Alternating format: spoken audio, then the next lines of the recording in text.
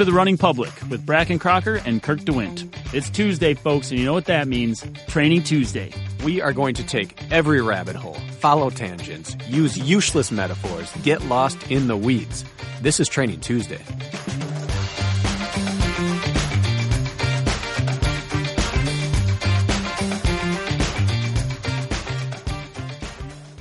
Kirk, you're getting me at reduced capacity today. No, you look great. You're feeling great, I bet. How do my eyes look? Are they watery? Like you've been smoking dope. Yep. Well, unfortunately, that's not the cause. What happened? I don't know if that's an unfortunately. I don't know. I just got sick. I rarely get sick. I've talked about on here before that when kids get sick, I'm the demilitarized zone. I'll sleep with the child throughout the night, keep them separated from the rest of the kids so that they're not coughing them or throwing them up awake the whole time. And Lisa doesn't get sick because historically I get sick less than Lisa. So we trust my immune system in these situations, and I buckled. I am now sick. Aren't you sick of having the sick conversation with everybody? And I don't mean like I actually don't want to have the conversation. It's just like everybody seems to get something this time of year. I'm sure you've had the conversation with athletes time and time again these last month and a half or two. So you're finally due, is what I'm hearing. I feel cliche for even getting sick at this point because everyone's doing it. I feel like I'm late to the cool party. I'd rather have just skipped it in the first place. It's not a cool party. It's a party for losers, unfortunately. Well, and I'm no good at it. I can't even tell you how sick I am because I feel really sick, but I have no basis for that. Like if you ask me how bad did that workout hurt, I've done enough workouts. I can tell you how bad it hurts. I don't know how bad this is on a scale of 1 to someone else's bad sickness. I just know I feel poopy and pity party. Do you need a hug? Do you want me to hug you? Would that help? I don't think you should. Yeah, I probably shouldn't. Men are babies. I'm a giant baby when I'm sick. Jess handles things like a boss. Like she'll be a little mopey, whatever, but like she could be like on death's door and she gets stuff done and barely complains. And then I get a sniffle, and I'll be honest, I've noticed the theme amongst men. We can't handle being sick like our counterparts can. I don't think we can. No, we're no good at that. At least I'm speaking through my lens. Yeah. So did you modify any of your training, or what are you going to do that way? Well, I wasn't able to work out at all Thursday, Friday. Saturday, I decided I was going to shake myself loose because sometimes that works. And I did a high rocks workout, and it just moved it right to my lungs. That's what it felt like it did. I got done, and I thought, I think that was a bad choice. So either it was going to progress there already, or I just hastened the process. But now I'm worse for having done it. Yeah, it's a fine line, man, isn't it? When you're sick and trying to come out of it, like a nice, easy 30-minute run might bring you back to life, but you tip a little too hard, let your heart rate get a little too high, and it doubles down on you, and then you're like 3 days back again. Yes. Yeah. But there is one good news for the listeners, one piece of good news, which is that since I was doing nothing, I spent a lot of time revamping the website. So by the time this episode goes up, there will be a new look on the website. We're in the process of making a new, better website in collaboration with someone who knows what they're doing. But in the meantime, this is our stopgap. It'll look different. It'll be a little cleaner, run a little smoother. And finally now up on the website is the official announcement that night school is coming. Woo! So starting, we can't even do drum rolls anymore with these nice microphones, but starting March 20th, night school kicks up on Wednesdays. Our first session, one Wednesday per week for 4 straight weeks, live Zoom lectures with an open forum afterwards. It's going to be all about the craze that is sweeping the running world right now, which is threshold training. All the pros are doing it. All the pro camps are experimenting with it, and this will be your continuing education for how to implement, understand, use, talk about, and be fluent with everything you need to know about threshold training. So it's a 1 month long course.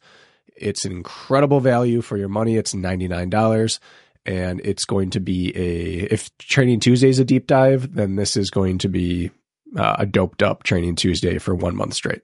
Well, nobody should dope up, but this sounds like a sweet program. I don't know if I'm going to be involved yet or not, but Bracken, secretly speaking from the other side, this has been Bracken's like brainchild / baby for like months. Bracken's wanted to launch night school, teach at even a deeper level the things that we talk about on this podcast. And I've sort of been the sock in the tailpipe, kind of dragging my feet with it, you know, having other things going on, putting my energy into other stuff. And you've just been so patient, waiting to be able to do this.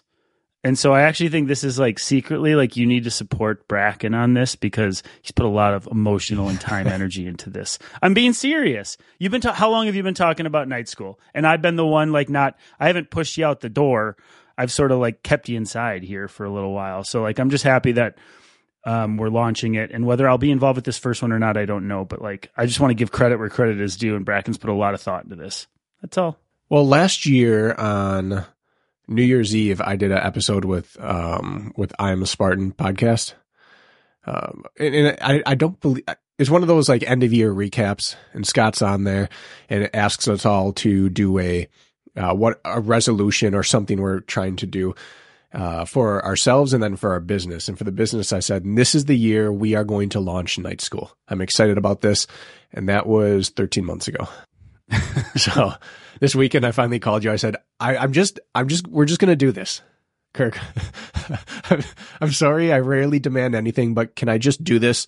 And can we see where this goes? And you were like, of course. Duh. But it's the teacher in me. I like being in a classroom. I like delivering information, and I like people expanding their knowledge. So I cannot wait to get back in that forum again. So, and there's going to be other subjects down the pipeline, right? But it's taking like one major component. Yes. I mean, we're focusing solely on threshold training for this one.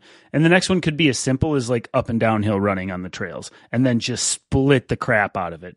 OCR compromised running, like the exact what's, why's, how's, things, how to implement to your training. Like it's just going to be simple, one straightforward topic. And threshold is applicable to you no matter what your pursuit is. If you're a hybrid athlete, great. Guess what? Most of what you're doing is in threshold. If you're an ultra runner or a 5K, like this all applies. So it's a great like umbrella topic, I think, to help absolutely everybody. And that's why we're opening with it. Yeah. And it's for not just athletes, self-coached athletes, but also coaches themselves.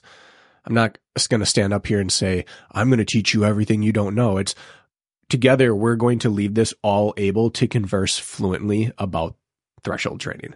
And there's so many different terms that get thrown around: anaerobic threshold, lactate threshold, MSP, or let's see, what else do we have out here?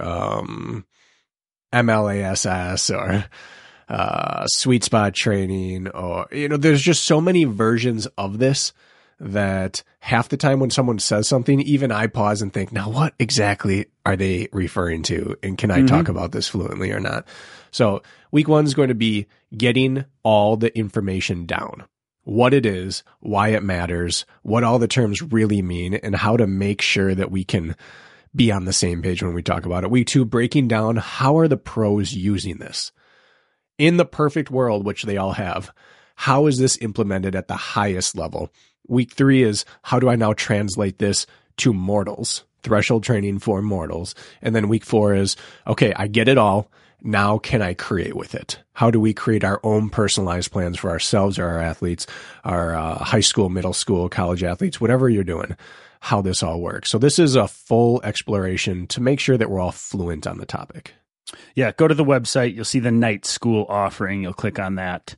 That's where you can purchase. And then if you can't make the sessions, it'd be 4 weeks in a row in the evening. Like those will be recorded for you to view on like your own time as well. The only difference is if I'm there or not, I don't know yet, but you won't be able to, in the actual class or lesson, you'll be able to interact with us. We'll answer questions at the end of the lecture. If you miss the actual time slot, then you just won't have an opportunity to ask questions, but you'll have all the content. So don't worry about schedule. Don't let that be a roadblock for you. This is like take home homework then if you can't look at Bracken's pretty face and maybe mine in real time. Correct. All lectures will be recorded and sent out immediately afterwards. So even if you can only stay for the lecture part and you've got to bail before the Q&A, or you get your question in and then you've got to leave, you're not going to miss any information no matter what. I mean, it's a no-brainer. Our consults start at $80 an hour and go up from there. This is $99 for 4 sessions. It's kind of a no-brainer if this is a topic that interests you. Giving it away. We're giving it away. And then what is the schedule? Have you decided on what night and what time yet each week? Yeah, we're going to go with Wednesday nights. Wednesday nights seem to be the night where the least amount of youth sport leagues are happening, so that the most amount of people have the highest probability of making it. You don't have to worry about as much of getting kids. I mean, everyone's got to get their kids places if you have kids, and there's never a great night. But Wednesday nights, it's going to be at 6 p.m. Central, 7 Eastern, 4 p.m. West Coast time, and it'll be roughly 40 minutes of lecture and then kind of an open-ended time cap on the back end of how long do I need to stick around to make sure that people leave that session comprehensively understanding what we're trying to get into your minds on those days. So that's what's happening. I love it. And again, thank you, Bracken, for taking an initiative on that. We've kind of been attacking this thing at all angles, and that was one of the things that we had in the chamber. So, all right. So go to the website, check it out. You'll probably hear more about this in the next coming weeks. We're going to remind you, so we can leave it there. Let's talk about breakthroughs, and let's talk about some athletes of ours that had some breakthroughs this weekend. And then let's preach the good word of breakthroughs. When, how, why? Do you expect them? Do you not? Can you predict them? Can you not? What leads to a breakthrough? All of that. But we have a little athlete shout outs that I just feel we do a poor job of bragging about them. And we had a few good ones this weekend. So do you want to kick us off? You want me to kick us off? Yeah, well, I'll start off. I'm going to highlight one of the athletes I work with. He doesn't come up on here very often, as most of the athletes I work with don't, simply because it's not something that we've ever made it a purpose to put them out there into the universe, but he put himself into the universe this weekend. Andy Boudreau went down to the Spartan Race Jacksonville National Series kickoff and competed in the age group national series and took first place overall. Number one overall age group athlete. And it was a close-ish race, but did it with composure, did it feeling within himself, and did it while prepping for 6 weeks from now in Ultra. So this is a man who was able to come off season of training, again, a high level of threshold and sub-threshold work that we've been doing, gearing up for the rest of the season and what's to come. And we took 3 weeks to start dabbling in some obstacle work. The rest of the offseason did not look like OCR training. This was mountain training. Sharpened up just slightly, and then the man went down there and just took care of business and executed on a very nasty course. A lot of failures out there, I heard. Mud up to knees, real gross conditions, everything you hope for in Jacksonville. Yeah. So Andy Boudreau, congratulations. I'm very proud of the work you've put in. So was this a breakthrough? Was this a breakthrough for him, do you think? 100%. He's an athlete who's shown flashes. He's done well in Jacksonville in the past compared to the rest of his series. It stood out as an outlier in his series, but never to this level. So being the 1-1-1 in age group was a first for him. And it came off an off season where we nailed nothing except execution. Like, we didn't shoot for the stars. We didn't shoot for the moon. We shot for consistency and execution, and he did it. And so it was one of those breakthroughs, just like what you talked about with me prior to coming on here, that you have an inkling it might be coming, but there's no like, things are going outrageously well. This is happening this week. And it was, I'm not going to be shocked. And I think the statement I made to him prior was, listen, you're going to do well. There's no pressure on you going down there. If you come back and say, listen, I felt stagnant. Yeah, I get it. But if you come back and like, hey man, I won. Like, yeah, that sounds about right. And that was exactly how we felt going into this thing. Yeah, it would have been nice to see the coverage. It's supposed to come out a little behind, I believe. They had some some issues with the technology, but that's a big deal. And I had an athlete. So one of the athletes I coach, and she was a former guest on this podcast, Darla O'Connor. She won her age group. She's 3 times in a row U.S. National Series champ in her age group. So no surprise. She went down to Jacksonville, took care of business. But she said how much fun she had. And I'm part guilty to like how easy it is to bag on like some of the decisions made, I would say, in the Spartan sphere. But every time I go race, you leave and it's like so much fun. It's invigorating. You go right back to drinking the Kool-Aid because it's really an experience. And Darla sort of explained that to me. Like, it was just so much fun to get immersed again. I kind of forget about that. So I got to be a little less grumpy about the product. You know what I'm saying? Their product is never their issue. It's fantastic. Yep. We love their product. So speaking of breakthroughs, I had 2 breakthroughs of athletes of mine. And I had a number of, I think I had like 16 athletes racing this weekend. And so there's a lot. And if I leave you off this, we'll get you next time around. But on the women's pro side in Jacksonville, 2 of the top 10 ladies were athletes of mine that I've been working with for a while. Jordan Hosledden took 8th place. And then the big surprise was Hannah Franciosa took 2nd place in the pro women's in Jacksonville. And she's just off of a backyard ultra where she went 68 miles like a month ago. And when you talk about a breakthrough, that's a big performance. 68 miles is a big effort no matter how you split it up. And for her, Hannah, I know you listen, you don't know we're talking about you today, but I know a lot of the field was overseas and I know the density isn't there. There's always going to be those comments, but 2nd place in a U.S. National Series pro women's race for her is absolutely a breakthrough. And she beat names of like Casey Monroe and Ashley Heller. She was just 2 minutes behind Annie Doobie, who I believe was the only clean race in the front end. I'm not exactly sure, but that's what I heard.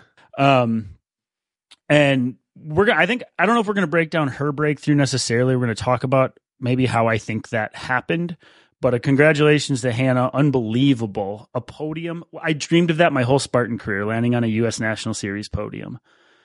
And truth be told, her confidence is up and down and she has hit or miss days, but what she always does is shows up. She always shows up. And I think that's a big part of breaking through. And then the other shout out, Augie Legling in his first High Rocks down in Miami, first ever ran the men's open division and he took the overall win, went 1-1-1 across the board. And I honestly think he's going to be pretty scary. We put it together. All we did was crammed for about 6 weeks, layered it on really good fitness, and the guy showed up and just put it together with room to improve. And so, really big breakthrough. I think he'll be in the pro wave pretty soon. I think he's got some real potential. So, shout out to that breakthrough as well, which I would consider. Yeah. Congrats to both of them. These big stages are so exciting to even travel to. And then when you get back on that plane and just sit, this is my favorite part of a successful race weekend, Kirk, if I'm traveling to it, is settling in on the plane and just glowing, just sinking into the seat, have a snack and a beverage in front of me, and not even rushing to like write down my race recap or start up a movie, but just kind of sitting there and basking in it for a moment. You're by yourself. It's okay if you gloat a little bit, but just like a smile of satisfaction, sitting on the plane thinking about every interaction I have now is going to be someone saying, hey, way to take care of business, or great work, or I don't have to answer that what happened or what went wrong or what do you think was the issue. Just sitting there knowing job was accomplished, I executed, and I'm just going to bask in it on this flight home. Those situations are not guaranteed to ever be there again. They're few and far between for most of us, but it is the single most satisfying part of a race weekend for me. Your legs are kind of have that dull ache in them, right? Like the whole thing is satisfying. Like you got that underlying fatigue you can feel. You might have a few bruises on you, but nothing matters. Like the satisfying fatigue is like just that you can let everybody know about your race, and it's just like so fun to talk about and commiserate. It's just the best.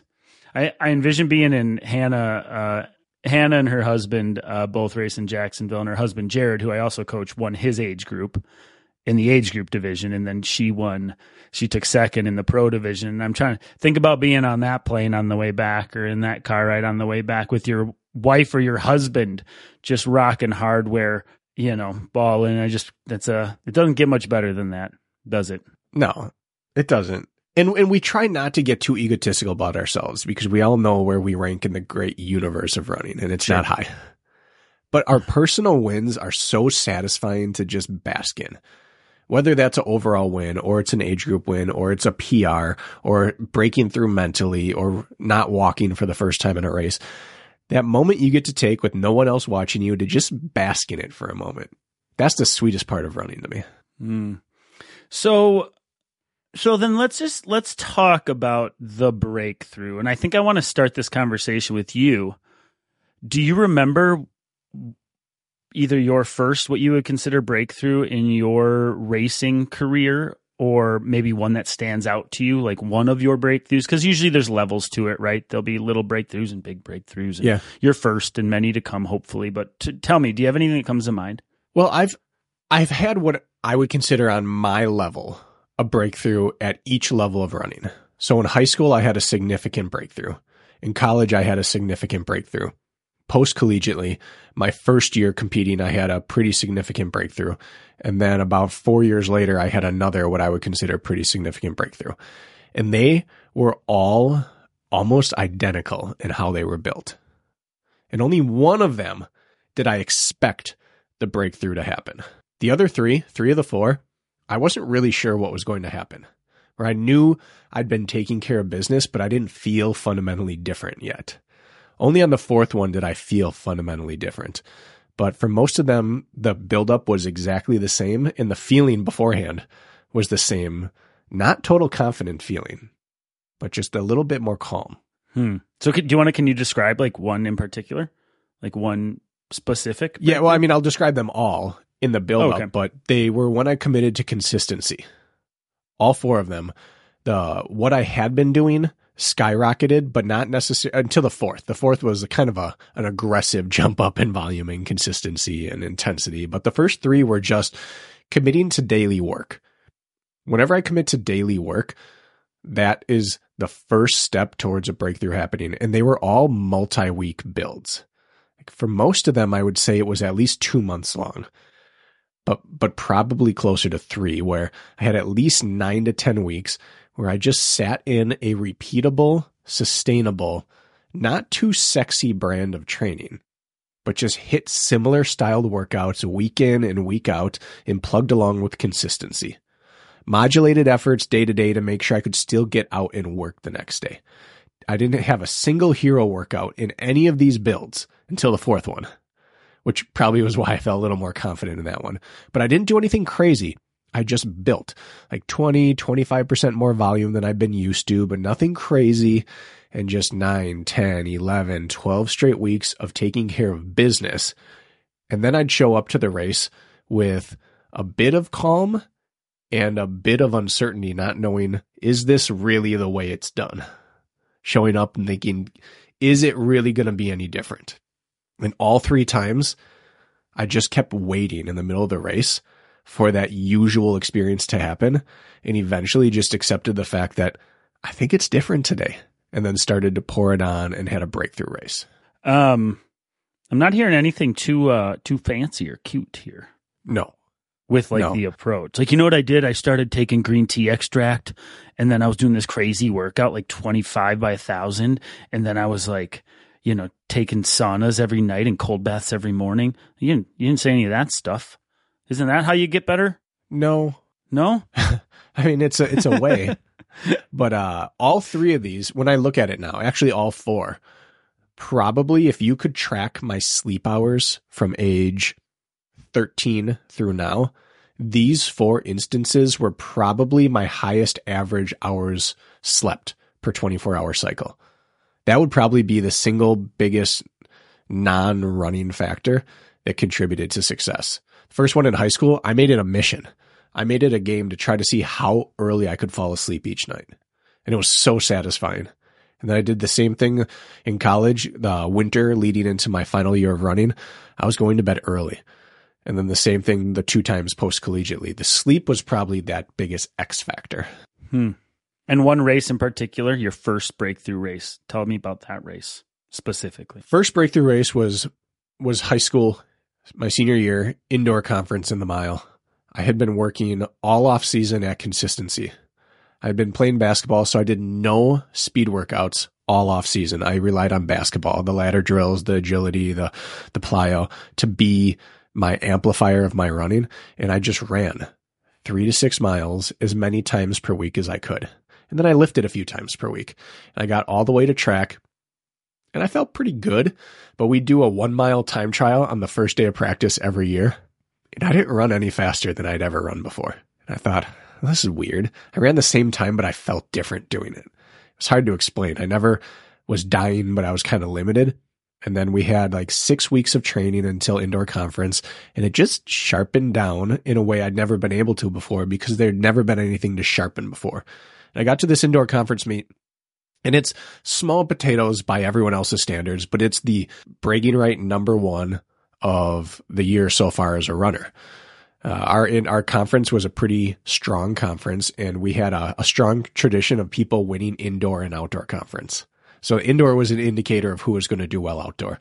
And we'd had a bunch of returning studs who were like the second tier studs, and the top had all graduated. We'd had some guys run 4:16, 4:18, 9:20, 9:30 in the 2 mile, fast times, and they were gone. We had a bunch of people in the 4:20s returning and 9:40s returning. So it was all stacking up to see who was going to be the top dog. And I had run 4:52 the year prior, but I knew I was better than that. And I'd run like 4:48 indoor in my debut this year. And I just knew no one's thinking about me whatsoever. But even though it says 4:48 is who I am, I know I'm not that. I just don't know how high up it goes.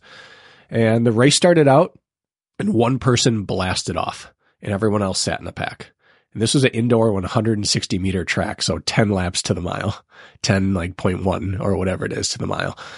And it got to the point where we couldn't see him. He was on the other side of the track, and everyone just calmly sat for 3 or 4 laps. And then the top dog started getting antsy, and just every lap got like a half second faster. And I sat on the back of there were like 5 top dogs, and I decided I don't belong anywhere higher than them, but I want to be the next person in line after them. And just sat on their shoulder, waiting for the racing to start and waiting for the racing to start and waiting for the racing to start. And I didn't realize, but the racing had started. I was still just able to hang on without feeling like I was hanging on. And finally we start seeing the guy in the distance, and now there's 4 laps to go, and now there's 3 laps to go. And suddenly I realized, I think I'm one of these guys this year. Like in that moment it hit. And I just went around and moved to the front and then blasted the last lap and a half as hard as I could. And I won the indoor mile conference championship with a huge PR, and it just set the tone for the year. But in that 4 minutes and whatever, 38 or 4 minutes and 40 seconds of work, it was like 2.5, 3 minutes of waiting to find out, was I any different? Yeah. And then like 20 seconds of struggling with that, grappling with that confidence issue, and then like 30 seconds of just accepting it that I'm different now. But it was all like, those 4 minutes contained so much thinking, just waiting to find out, am I different? And then you found out, yes, you're different. I love that. It actually highlights one of the major talking points that I want to make with breakthroughs is exactly what you just outlined. So you actually walked me into one of my first points, which you didn't even know it. All right, let's hear it. So that tracks. Nope. Well, and my first breakthrough was something very similar in high school, but it was freshman year. And what did it really have to do with? It had to do with just, well, probably being a freshman and continuing to show up. But the first 2 meets in cross country, I ran 18:43 and then 18:23. And then the Green Bay City meet comes around. I run 17:04 and take 3rd in the city as a freshman. And what was different about jump. what I had, that was a big jump. Yeah. And then I stayed in the mid to low 17s the remainder of the year. And it's almost too young to have a case study then, right? Like as you get to your senior year, it's a little bit different because you're more developed and mature. Like you're going to get free speed because you're like growing at some point, right? And like any stimulus is going to cause improvement. But the one that I can credit later on in my high school career would be senior indoor track as well, where I was injured with a stress fracture in cross country, and I didn't have the winter of training I wanted, but I learned about cross training for the first time, and I was in the pool every day, and I was doing things instead of running.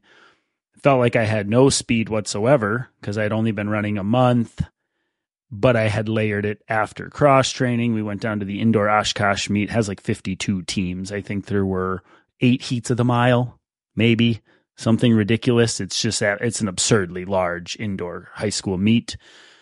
And I got seated in the second heat because I had run 4:45 in my 133 meter track mile the week earlier. 133 meters. 133. Yeah, I ran the 2 mile there one year and it was 20. These are tight 20? turns. It was horrible. Anyways, and here I am in the slow heat, we'll call it, of where I thought I should be in the fast heat. And I went and ran away with it and ran 4:31.0. And I beat everybody in the fast heat as well. And I took home the win out of the second heat of, like, I ran alone and won. And that was truly a breakthrough out of absolutely nowhere. I didn't feel necessarily super efficient. I had an oversped train a ton. It really didn't line up, but oversped. I like that term. Did I say past tense of train? Speed training? I like it. Is that I had an oversped train? oversped. Oversped train. Anyways, but what I had done is I had at least worked on some sort of capacity via cross training, and I thought I'd run in the 440s that day. And I thought, and so what I want to get at with the first point, and I've had many other breakthroughs since then, but we don't need to spend too much time on that, is these breakthroughs from athletes, even this weekend, like the ones, I don't know about your athlete that you outlined, but like, let's say Hannah and Augie, the two that I brought up, like Hannah hasn't said she's felt particularly fast. Hannah feels like she can't reach top speed all the time. She's like, I don't necessarily feel sharp, but what has Hannah done? Hannah doubles twice a week now. She has an afternoon run twice a week on Tuesdays, Thursdays. She's a 6-day-a-week runner with 2 doubles. She's putting in this non-sexy time constantly, and her floor has gotten so much higher than she realizes that when it's time to sink your teeth into something, so many bricks have been laid, right? That when you need to find something you didn't know was there, it's there. And she did, just like you outlined with your high school track season, you weren't doing anything too fancy. You were showing up and running every day. You were laying pavement and didn't even know how high that building was going to be built yet. And you don't know until suddenly it happened. And for Hannah, for sure, like it's like, well, look at her volume recently. Look at just the time put in. And Augie the same way. We haven't done anything sharpening. He's running on the Afton State Park trails in the snow, running slow 2-hour long runs, getting nowhere by any other standard. But yet when it's time to go, like they've sat in that stay power work, the time on feet work. And as non-sexy as that is, that still allows your building to be built higher than you knew it could be. And so like the flash isn't a part of either of their programs, and probably not the athlete you coach as well. It's like all this non-sexy work, the money put in the bank, the bricks being laid. It sets you up, man. It's not like you need to go rip mile repeats every week to go break through. You need to show up. And sort of what you did, you trained in the off season for the first time your senior year, right? Wasn't that your first off season of like putting in work? First one. Right. And nothing too innovative, but you showed up and eventually led to some breakthroughs, right? And I think that's the biggest common theme.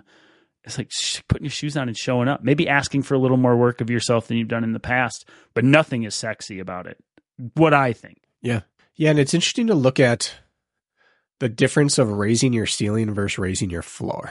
100%. What I mean by that is like, how high can you spike your speed, or what is the highest intensity you can maintain versus what's the highest level you can sit at comfortably? Right. And we often think that when we need to get fast, we need to spike our intensity and our speed, and then our ceiling rises. And that's how you sharpen at the end of a track season. That's how you qualify for nationals. That's how that works. But coming into the season with your floor notably higher, that's breakthrough territory, because then you can build from there. Raising your ceiling doesn't raise your floor necessarily, and you can't necessarily build from there. You can pop a race or two, but there's a difference between popping a race and breaking through, where this is now your baseline. And so I take a look at Andy Boudreau with his training.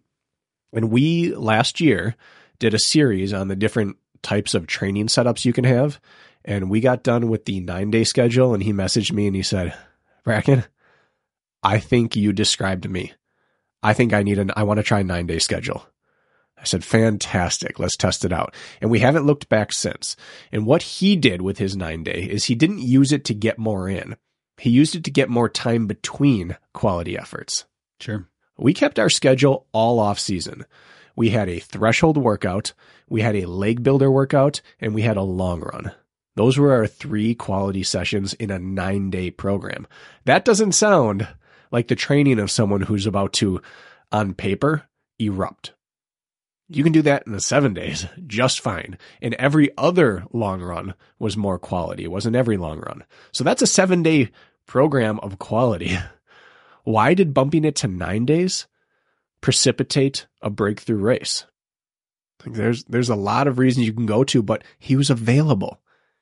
This was our longest string of uninterrupted training we've ever had together. It was something like 17 weeks straight of just not really missing. I think he had 4 he highlights on his training plan in yellow, I believe, when he misses a day or alters a day. I think he had 4, maybe 5 in 17 weeks. That's why he broke through.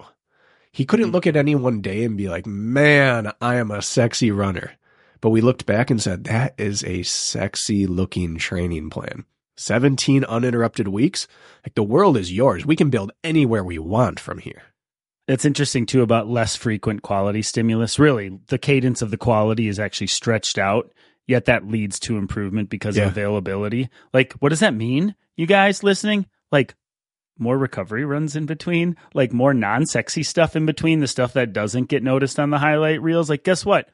In that 9-day cycle now, you're having extra just low-grade work in between the highlight points. Like, so you're telling me I did more easy work, but my top end still improved. I did less, in quotes, hard work less frequently, yet my ceiling improved. I think the common denominator is the floor. I think it is. I think the floor is a must. When the floor rises, everything else will follow. Who has, like, you look at guys in any sport, but like the ones who never have a bad day, in quotes.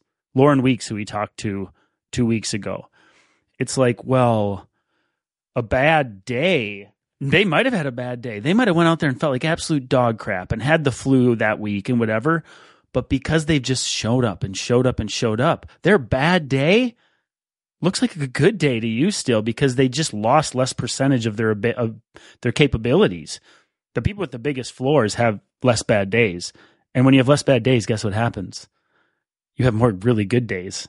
And then the breakthroughs follow that. So, like, just cool you outlined the floor part. I think it's very important. Yeah, and it was fascinating watching his, because I'm not on here advocating a 9-day schedule. Right. I think a 9-day schedule is really, really useful to those people that it's useful for. It's not a one-size-fits-all approach. But what it does is it allows you to do other things. And what Andy did with his time is he focused on the piddly stuff. He worked on his hips, his glutes, his calves, his Achilles area. He worked on rounding out his foundation, because what we kept running into is that he could pop a workout really well. You know, he races with Augie a lot. He races with Shane a lot, and he'll do well against them in some races or in some workouts. But over the course of a season, they would just pull away from him, because he would make it 5 or 6 or 7 weeks and miss 2, make it 9 weeks and miss 4. There was always something breaking down in his chain. And he took his extra days in that 9-day schedule to spend the time working on those areas, stress them a little bit, and they'd still have time to recover before the next effort. So again, on paper, it didn't look like he should be improving the way he did, but there's a reason for it. But it comes with a cost. Prior to Jacksonville last year, we had a series of tests we did. We did a 6-mile tempo / time trial. We did the incline, the Manitou incline. He lives out in Colorado. And then we did a OCR sim. Well, we skipped the 6-mile time trial because it wasn't going to tell us anything good. We hadn't been working flat. He sometimes has some knee pain when he runs monotonous, like metronome strides on the flat, something we're trying to work on, but it's not fixed. So we thought, why even give us a bad indicator? We went right to the incline. And you know what he did? He went slower than last year, like a minute and a half slower. And we're looking at this thinking, oh, this sucks. When was this? This was 3 weeks ago. We put in 17 weeks uninterrupted. We're a year further in your training life, and you're 90 seconds slower on the incline. And it just, I was like, did you pace it poorly? He's like, no, I went out, I ran the same strategy as last time. I finished strong. I thought I was doing well. It was so uncomfortable up front, and I pushed through it. And so then we pulled up his Strava on a video call today, or not today, but on a video call that day, we pulled up his Strava and we looked at the segments up there, and he lost all the time in the first third of it. And then he PR'd in the middle and end sections. And then we got to breathe a sigh of relief. Like, okay, you're not worse. You just can't handle intensity right now. It was a system shock to you. But when you were shocked with that in your system, you were able to still dig into it and keep working. So we're going to be okay. And he said, I think I need to feel that a little more. So for the last 3 weeks, we added a little bit more intensity. We did a few OCR 400s. He did an OCR sim with Shane, I believe. And then we did one more transition workout, got into some spice, but just doses of it. And then he came out and on race day, he was comfortable again. But he had that crust on the edge of the sandwich that had to get broken through because of the training.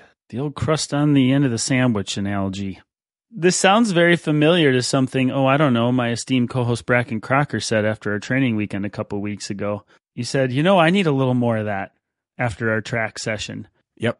And then you go ahead, because you'd been doing a lot of threshold stuff, staying comfortable, running well, meaning running smooth, not reaching too much for speed. And then we had to reach, right? We reached together a bit. I reached in that workout for sure. You reached. And then what happened, like, even just a week later? You're like, I think your screen name said, like, maybe I'm fit or something. And yeah, it might be fast now. Might be fast now, right? Like, all of a sudden. And what you're outlining is that exact scenario. It's like, wait, attack. Because when you build, the threshold work and just the easy runs and the time on feet, in like 3 weeks, folks, you can go from like, I feel kind of slow. Yeah, I can run forever, but like I feel slow. In a 3 weeks time, you can go from I feel slow to like, watch out, I'm going to rip your head off. And it's going to seem to come out of nowhere.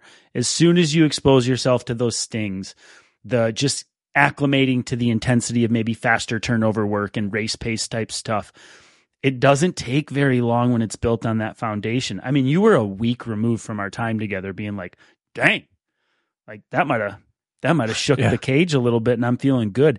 And so people often, and I fall in the trap too once in a while, like I just want to let myself run fast and they'll go rip 400s for no reason. And then they might end up popping a little bit when they shouldn't. But anyways, point being is like, it always feels a little worse than you believe it should feel.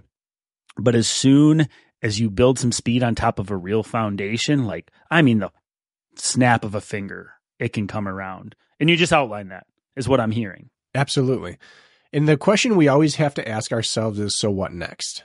And if you're feeling slow in training, strong but slow, so what next? Okay, I can add in some speed here. We have something to work with, and I can dose it however I want. If you're feeling crazy fast and like you're on the brink of tipping over and you don't have much staying power, so what now? So what next? Having to remove speed from your plan is one of the most depressing things ever. Having to take extra time knowing so is I can't go anywhere from here. That's not a breakthrough. That means you popped. You popped a race or 2 or 3, and now you have to come back down to earth. That's not what we're talking about. Breakthroughs are when you get to the next level of stable ground. When I was out in Colorado, Kirk, this was the 4th time I broke through, and it was a faulty breakthrough. I had some of the signs that a breakthrough's coming. I started doing things that I didn't used to be able to do in workouts later in the workout. So for example, going back to the Manitou incline, when I first got out there, the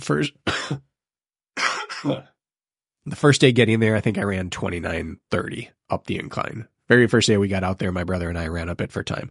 Got to the point where I could semi-comfortably, but working hard, go in the mid-27s.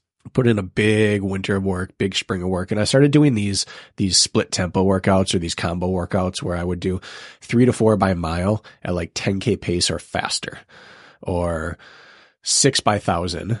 Come home, grab a water bottle, drive over to the incline, and then tempo the incline. And I was getting down to 24 mid, 23 mid, coming off of a 6 by 1,000 workout. And I was just seeing things like, this can't lie. I have fitness coming.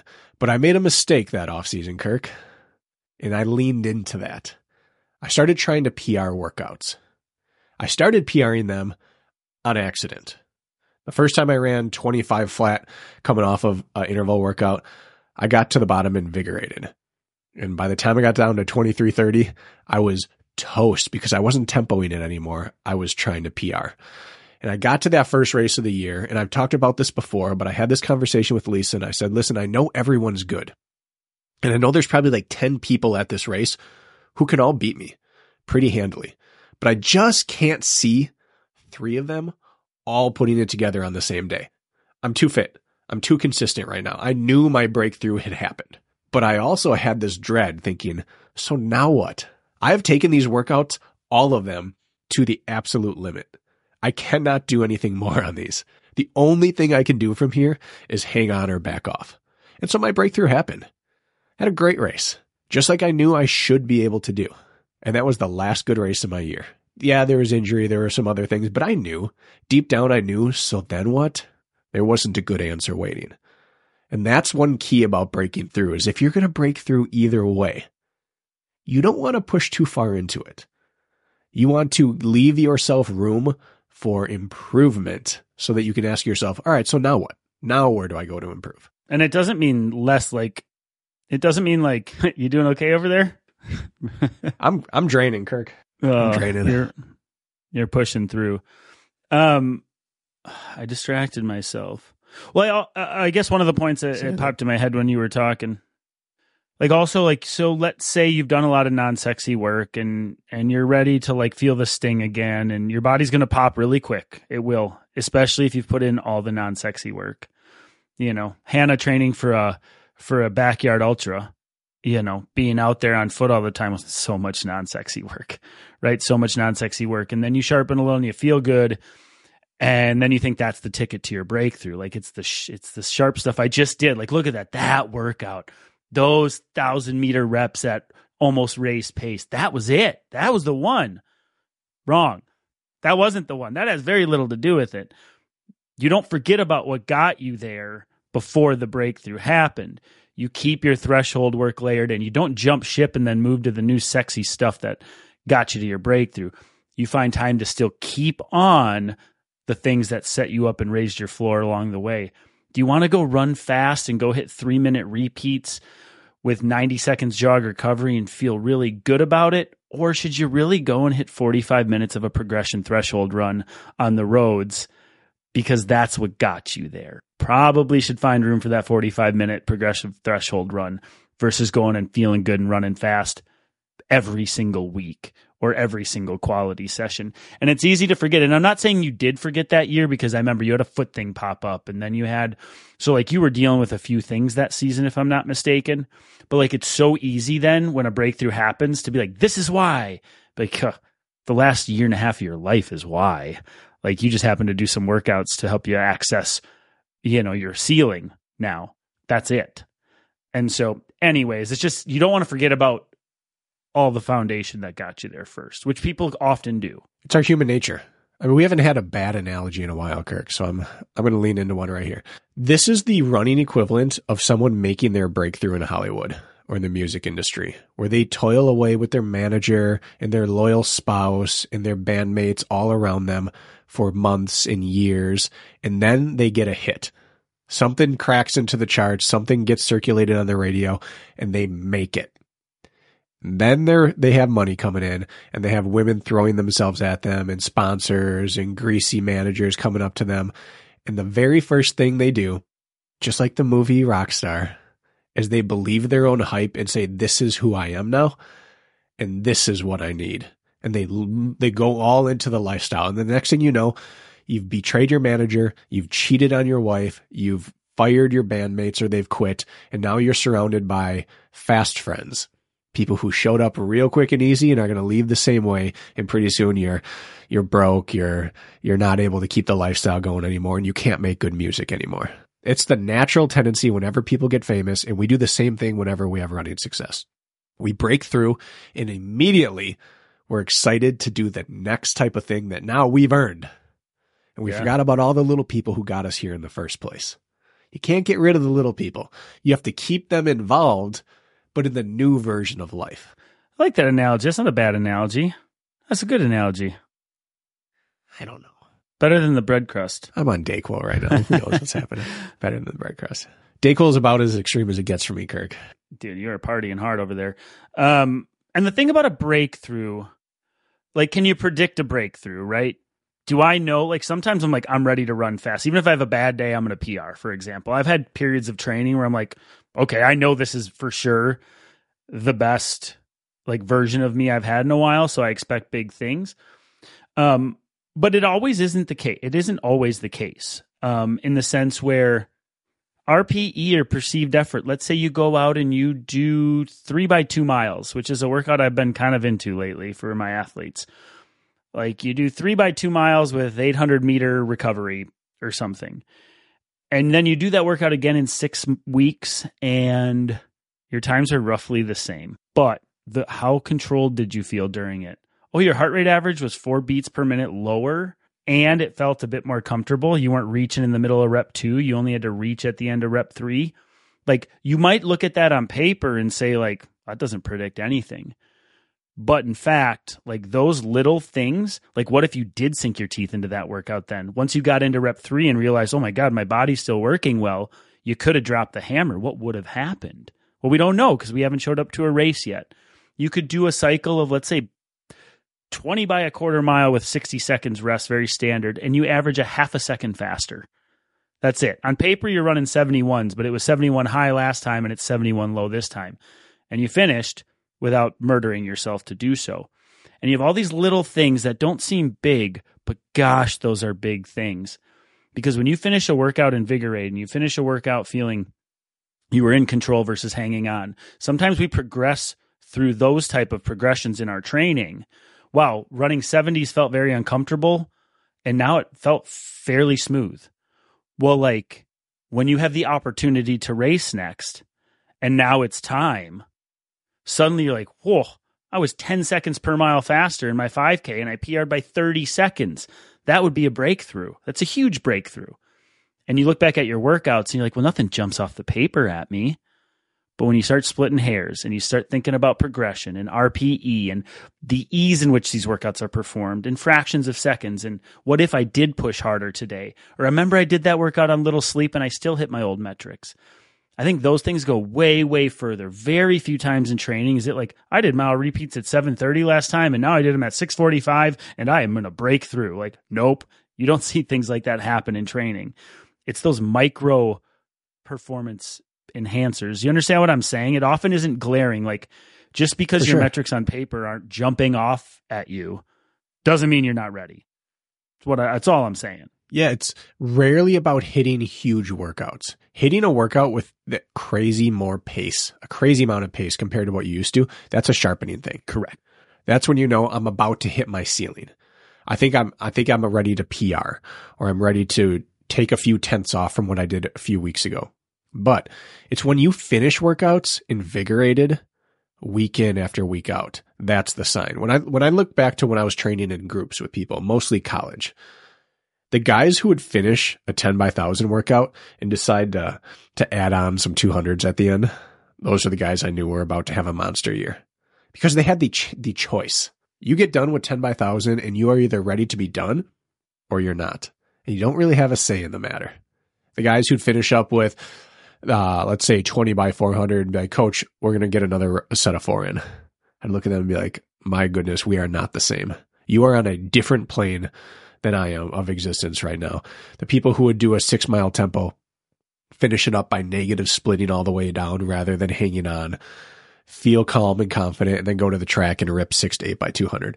When you're getting done with workouts and you have things left in the tank, even if the workout itself didn't feel particularly great, when you recover quickly and you're ready for more, that's a signal. That's a signal that you're about to have a breakthrough. When you're running the same volume weeks, they're feeling the same, you're running the same pace, you're kind of slogging your way through it, but at the end of each week, you're ready to just do it again. Yeah. Those are those signs that something big is coming your way. Speaking of like holding back in workouts or finishing strong or with your best rep and still feeling pretty invigorated, have you been watching some of the, I don't know if it's Track Access or what the name of the YouTube account is, but they're going to these big programs and just like following along like Mike Smith and Northern Arizona, like their indoor track workouts. Have you seen some of this stuff on YouTube? No, I haven't been going down the track route recently. Oh, that's all I'm doing. I'm so giddy for the track right now. And the snow melted by us, so the track's open as of today. Oh, my goodness. Yeah.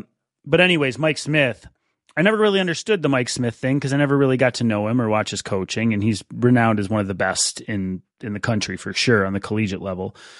And it's so interesting how it's like holding him back.